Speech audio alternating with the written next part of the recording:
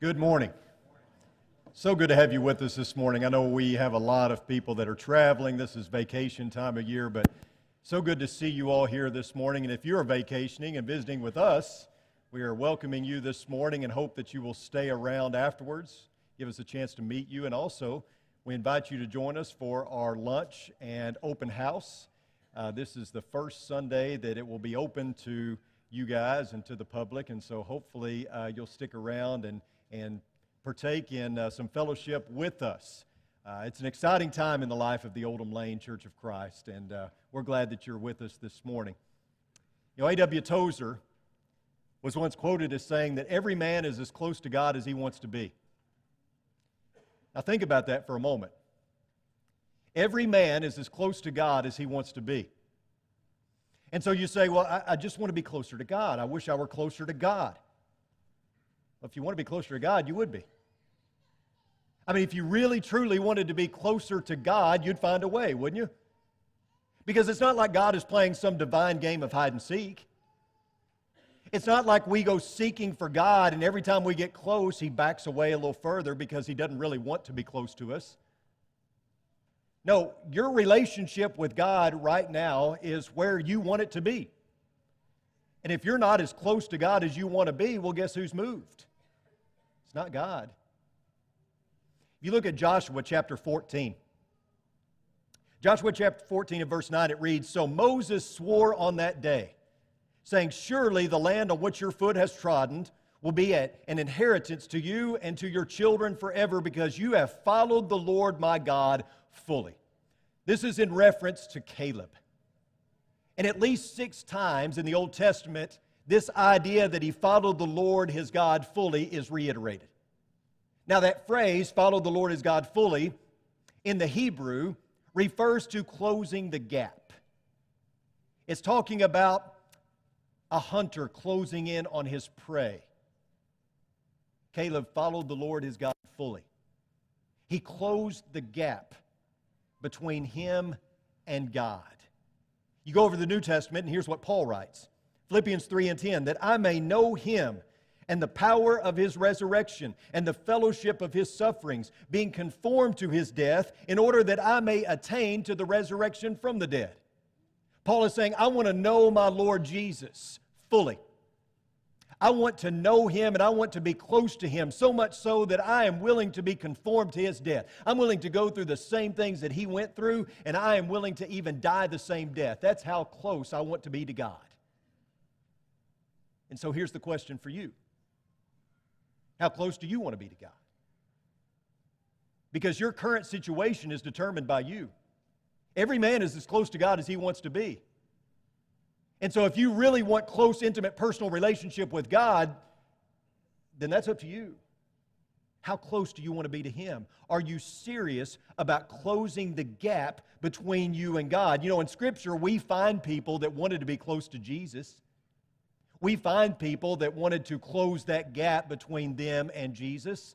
So much so that we read about accounts where Jesus had to get in a boat away from the shore to teach to the people because the mob or the crowd was threatening to engulf Him. Now, this crowd didn't necessarily want to be close to Jesus because they wanted a spiritual relationship with Him. Some of them just wanted to be close to Him because they wanted to hear what He had to say. They were curious, or maybe they wanted to be fed. They wanted to see a miracle. Some of them, like the Pharisees, wanted to condemn Him. But we see this crowd of people over and over again wanting to get close to Jesus, and it seems, at least at first glance, that the people, although they wanted to be close to Jesus, Jesus didn't necessarily want to be close to them. Think about it. In John chapter 6, Jesus gives that "I am the bread of life" sermon. You eat my flesh, you drink my blood. Remember that sermon? And it says that the people turned away. That mass or that crowd that were following Him, many of them turned away and were no longer following Him. In John chapter 14, we see another crowd, and we see Jesus laying it on the line, telling them, if you do not hate your own father, your mother, your wife, your children, your brothers and your sisters, yes, even your own life, you cannot be my disciple. Anyone who is not willing to take up his cross and follow after me cannot be my disciple. And you know what we see? We see people that didn't follow anymore. In Luke chapter 9, A man runs up to Jesus and says, I'll follow you. And Jesus says, well, come on. No, actually, he doesn't say that. He says, the foxes have holes and the birds of the air have nests, but the Son of Man has nowhere to lay his head. Another man comes up to him and says, Jesus, I will follow you. Just first let me go back and tell my family that I'm leaving. And he says, no one, after putting his hand to the plow and looking back, is fit for the kingdom of God. So which is it? Does Jesus want people to follow him or not? Because it seems like every time he had a crowd, Jesus became skeptical. Jesus kind of pushed them away, that he didn't seem to want a relationship. But we know that's not true. Of course, Jesus wanted people to follow him. But here's the deal. You can't follow Jesus on your own terms. That's what he was trying to get across to the people. If you're going to follow me, this is what it's going to require. And this is not something where you get to call the shots. You follow me on my terms, or you don't follow.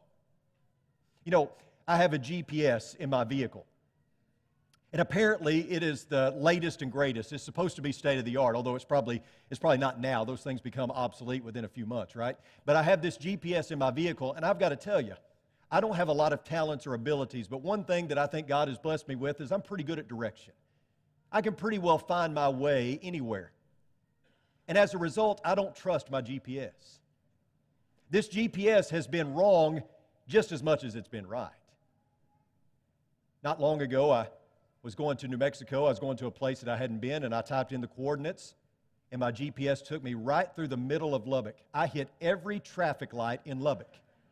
And I'm thinking to myself, why are you doing this? Just 2 weeks ago, we went to Destin on vacation, and it took me through every toll booth that there was in Florida. Apparently, that was the fastest way, but when you sit in line to pay a toll for that long, it's probably not fast anymore. I don't trust my GPS. A lot of times, I use it as a safety net. It's just there in case I need it or in case I get lost. Otherwise, I feel like I know where I'm going. Every time it tells me where to go, I think to myself, well, that's probably not right. That doesn't seem right. And there are people like that when it comes to following Jesus. There are Christians that are that way when it comes to following Jesus. Jesus is there as their safety net. He is their compass or their GPS only when they need to get out of trouble. Otherwise, they want to follow their own way. They want to call their own shots. They want to make their own path. It is so hard for us to truly listen and trust the one who is leading us. But that's what discipleship is all about. My dad, as some of you know, is a pilot. And one time he was flying some executives to Memphis, Tennessee. And as they were leaving out, there was zero visibility. The fog was so dense that if you looked out the window of the airplane, it looked like somebody had draped a white sheet over it. You could not see at all. And so the plane was on automatic pilot. And my dad said that as he sat there and let the plane fly itself, it would tilt a little bit to the left and make a turn to the right. And he was certain that the plane was going in the wrong direction.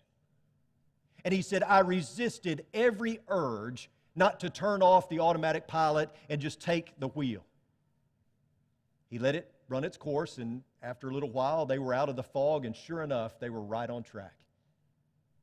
Exactly where they needed to be, heading in the exact right direction. He said, based on my inner compass, if I had taken over, we would have crashed.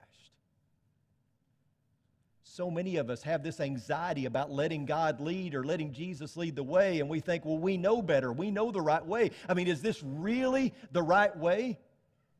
We're thinking we've got to recalculate the route because surely Jesus is not leading us in the right direction. Or sometimes we believe that He is, but we don't like the direction He's going. When the terrain is rugged or when we're going uphill or we're walking through the valley of the shadow of death, we don't like that direction. We want to forge our own path. We want to be our own compass. But this is not about where we get to go or what we get to do. This is about Him leading us. At this point, you may be asking yourself, so what in the world does all this have to do with fellowship? I mean, if our word for the week is fellowship, if we're doing the one-word study and the word for this week is fellowship, where does all of this come into play? Well, here it is.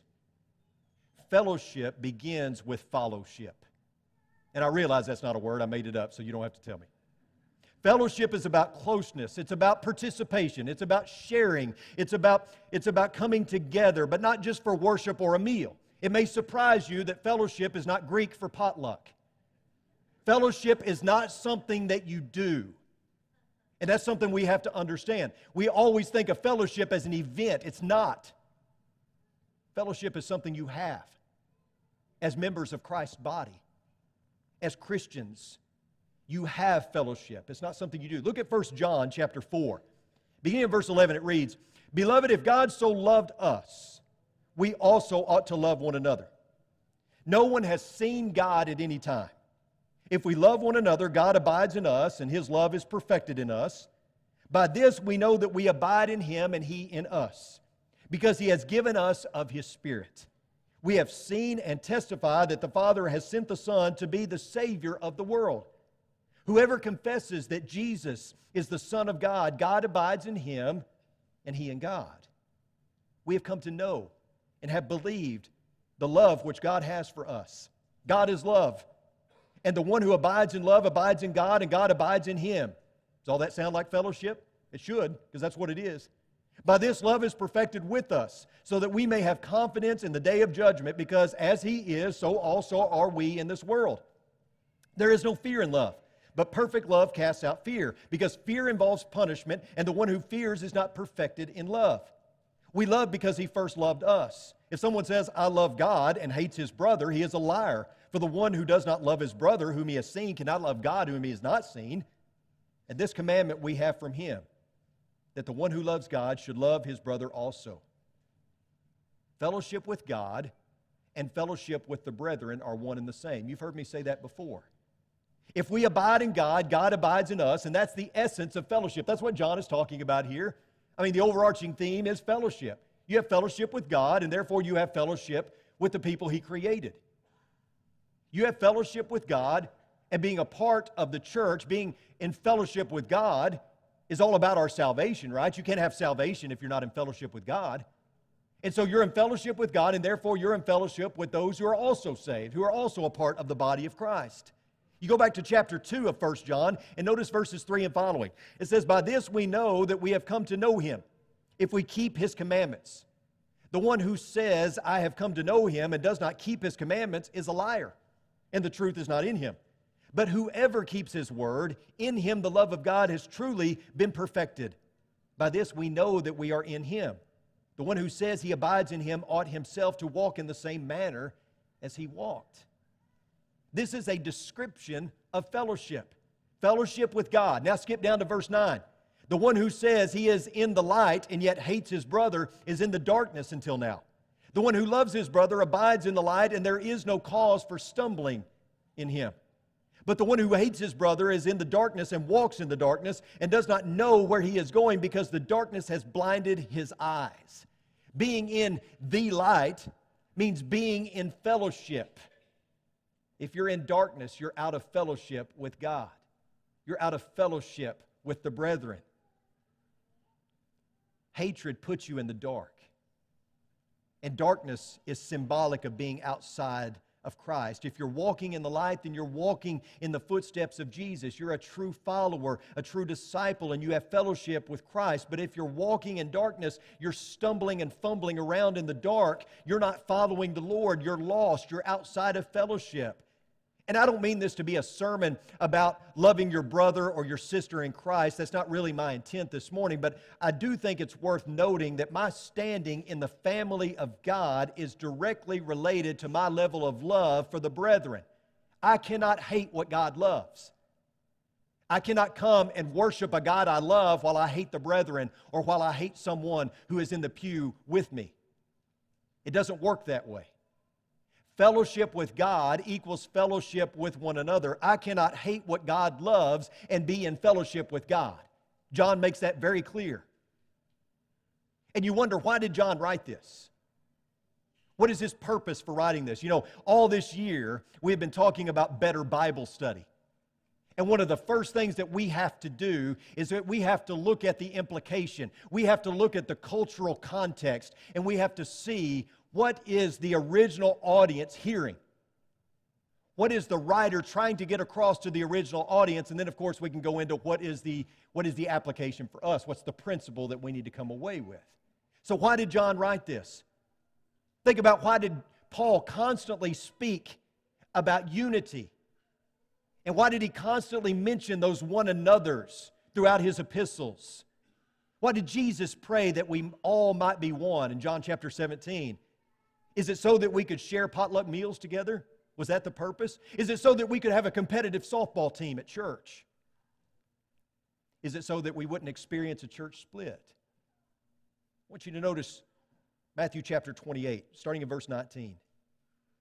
Go therefore and make disciples of all nations, baptizing them in the name of the Father, the Son, and the Holy Spirit, teaching them to observe all that I have commanded you. And lo, I am with you always, even to the end of the age.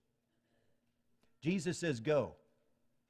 Go and obey all the things that I've commanded you. And not only that, teach others to obey all that I've commanded you. At the time Jesus gave these instructions, the original audience was 11. 11 apostles. And He's sending them out to carry out the Great Commission. What I glean from this, among other things, is you can't do this on your own. You can worship God on your own. You can be evangelistic on your own. But you need other Christians with you in order to make it through this life, in order to support and encourage you, to share the gospel at times, yes. But you need the brethren. You need them working alongside you, building you up, lifting you up, picking you up when you fall, helping you to obey those things that Jesus commanded. And of course, getting the message out to others.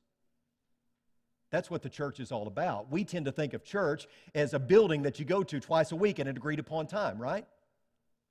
But think about this. Think about if you were to get into a time machine and travel back to the first century, and you're walking down the dusty streets of Jerusalem, and you happen to bump into Peter, and you say to Peter, hey, Peter, where's the church? What do you think he'd tell you? Well, just go down a few blocks and take a left at 777 Jerusalem Way. That's not what he'd say. The church was the people. It wasn't a physical address.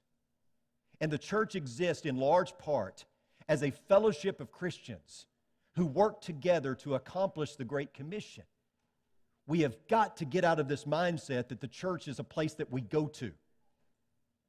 You're the church. We assemble together in a great building so that we have some amenities that allows us to come here and to be cool when it's hot outside, or to be warm when it's cold outside, and to gather in comfort to worship God. But we are the church when we leave here as well. Now granted, all too often, we think of church as something, as I said, that we go to. But if you look at the book of Acts, you see something very different in the description of the church. For instance, look at Acts chapter 2, starting in verse 43. It reads, everyone kept feeling a sense of awe, and many wonders and signs were taking place through the apostles. And all those who had believed were together and had all things in common. And they began selling their property and possessions and were sharing them with all as anyone might have need.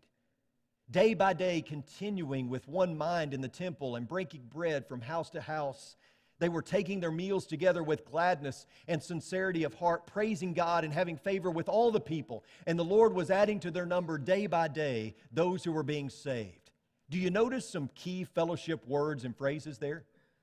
You see together, all things in common, sharing, having favor with all the people.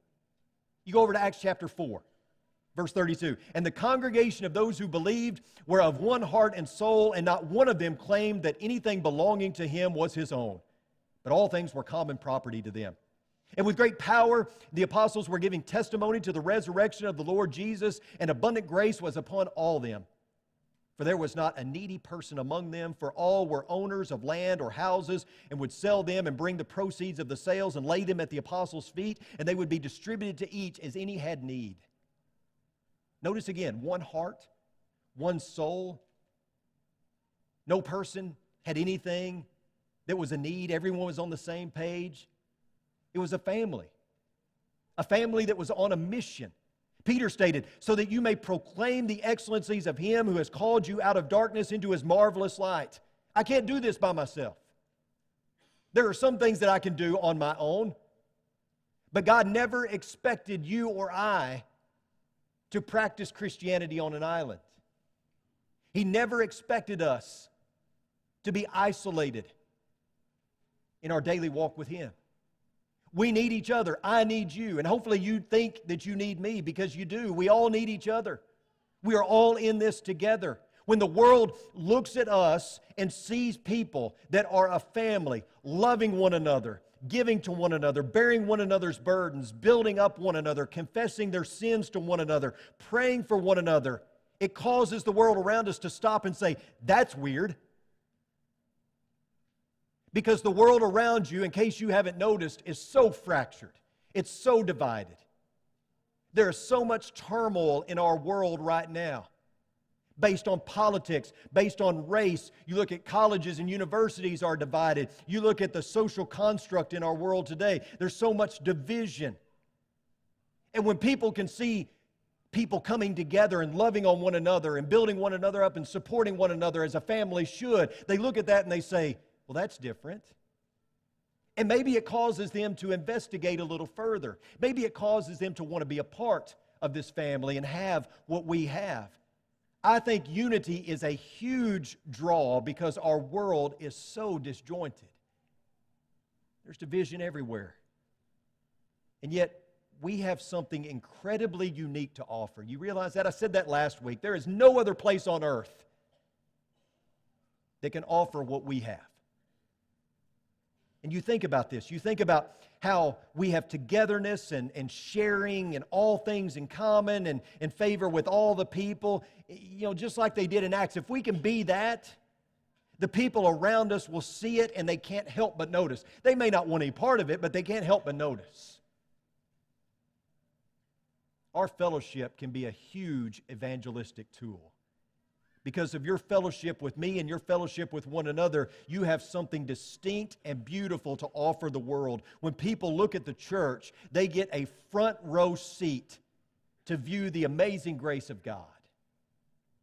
Remember Jesus' words concerning fellowship in John chapter 15. He said, "This is my commandment, that you love one another just as I have loved you. Greater love has no one than this, that one lay down his life for his friends. You are my friends if you do what I command you. No longer do I call you slaves, for the slave does not know what his master is doing, but I have called you friends. For all things that I have heard from my Father I have made known to you. You did not choose me, but I chose you and appointed you, that you would go and bear fruit, and that your fruit would remain, so that whatever you ask of the Father in my name, He may give to you. This I command you, that you love one another." The world doesn't have the first clue about love. Our world doesn't know what love is. And so when they see a Christian family living it out and displaying it, they can't help but take notice. It piques their interest. But notice what Jesus says about this love. This is a love that we have for one another, that we lay down our lives for each other. We're willing to go the extra mile. We're willing to do whatever. That'll get your attention, won't it? That'll certainly get the attention of people in the world. A love like that will definitely turn heads. You know, I regularly come in contact with people who are searching for something better in life. Maybe you do as well. Our TV program has opened up some doors that I see people in everyday life that I would never probably get to see. They're not interested necessarily in walking through these doors. Maybe they will someday. But I get to see them where they're at, and they'll come up to me and they'll say, you know, I watch your program. I appreciate, you know, the Oldham Lane Church and the program that they do. And they're searching for something. And after you talk to them for a little bit, you know what it is above all else that they want? I mean, yes, it's a God-shaped hole that they have in their heart, and you're trying to convince them of that. Many of them know that already. But you know what they want from a church more than anything else? Across the board, you know what they want? Acceptance. Love. I mean, you've probably heard that. You've probably talked to people, you know, why don't you come to Oldham Lane? Well, you know, I don't have a suit. Will they accept me? I've done a lot of wrong in my life. I mean, I've done prison time. You think they'll accept me? I'm not the best person in the world. Do you think they'll accept me? I mean, that's across the board. That's what they're looking for. And so our fellowship can be a huge evangelistic tool for them to come in and be accepted and then to say, we love you.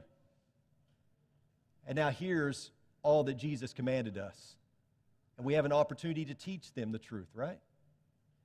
You think about how many people have come our way here at Oldham Lane and have said, we're here because this is a loving family. And somebody a few weeks ago said, this feels like home. That's what our fellowship should look like. It's not an event. It's what we have. And it's what we present to the world around us. People outside of our fellowship need to see us loving each other so much that they actually see Jesus. That they actually see through the lens of God. Remember in John 1 where it says that the Word became flesh and dwelt among us and we saw His glory. Glory is of the only begotten from the Father, full of grace and truth. You remember that? That's us. That's right now. You realize that, don't you? That's us right now. We have taken Jesus' place in the world. He ascended into heaven. We have taken His place. God's people, full of grace and truth, are dwelling right here on earth, revealing the Father, bringing the good news. We took Jesus' place, and it is our job to present the gospel, the good news, to a dying world, to a world that is so fractured and so disjointed. Jesus prayed, I do not ask on behalf of these alone, but for those also who believe in me through their word, that they may all be one, even as you, Father, are in me and I in you, that they also may be in us, so that the world may believe that you sent me. The glory which you have given me, I have given to them, that they may be one, just as we are one. I and them, you and me.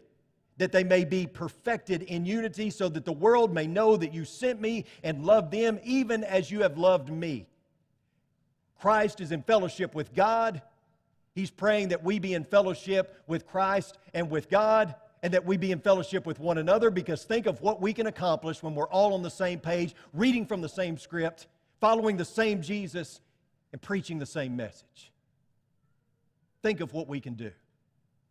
Think of how successful we can be for the kingdom. Jesus prayed for fellowship. Fellowship with Him, fellowship with one another, that they may all be one. He also prayed for the mission of fellowship. Do you notice that? He said, so that the world may believe that you sent me. Because there is something about our unity that gives validity to our message. We can't go out preaching love and then we don't display it. We can't go out to a world that is so fractured and disjointed and talk to them about how we're family, and then we get in here and we act so dysfunctional. We can't even get along, and we bicker and we argue over the tiniest of things. Who wants to be a part of a fellowship like that? I mean, there is so much disharmony in the world around us. They don't need to come to church and experience that.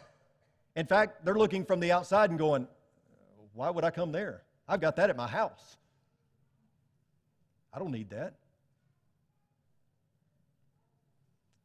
Our unity is a great calling card. Our love is our identifying mark, right? There was a gentleman I was reading about not long ago who was in a gang, had been in a gang for many years, involved in all the gang activity, all the illegal activity.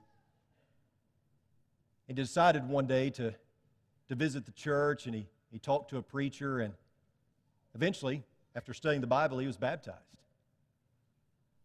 And he left the gang life, and he became a Christian.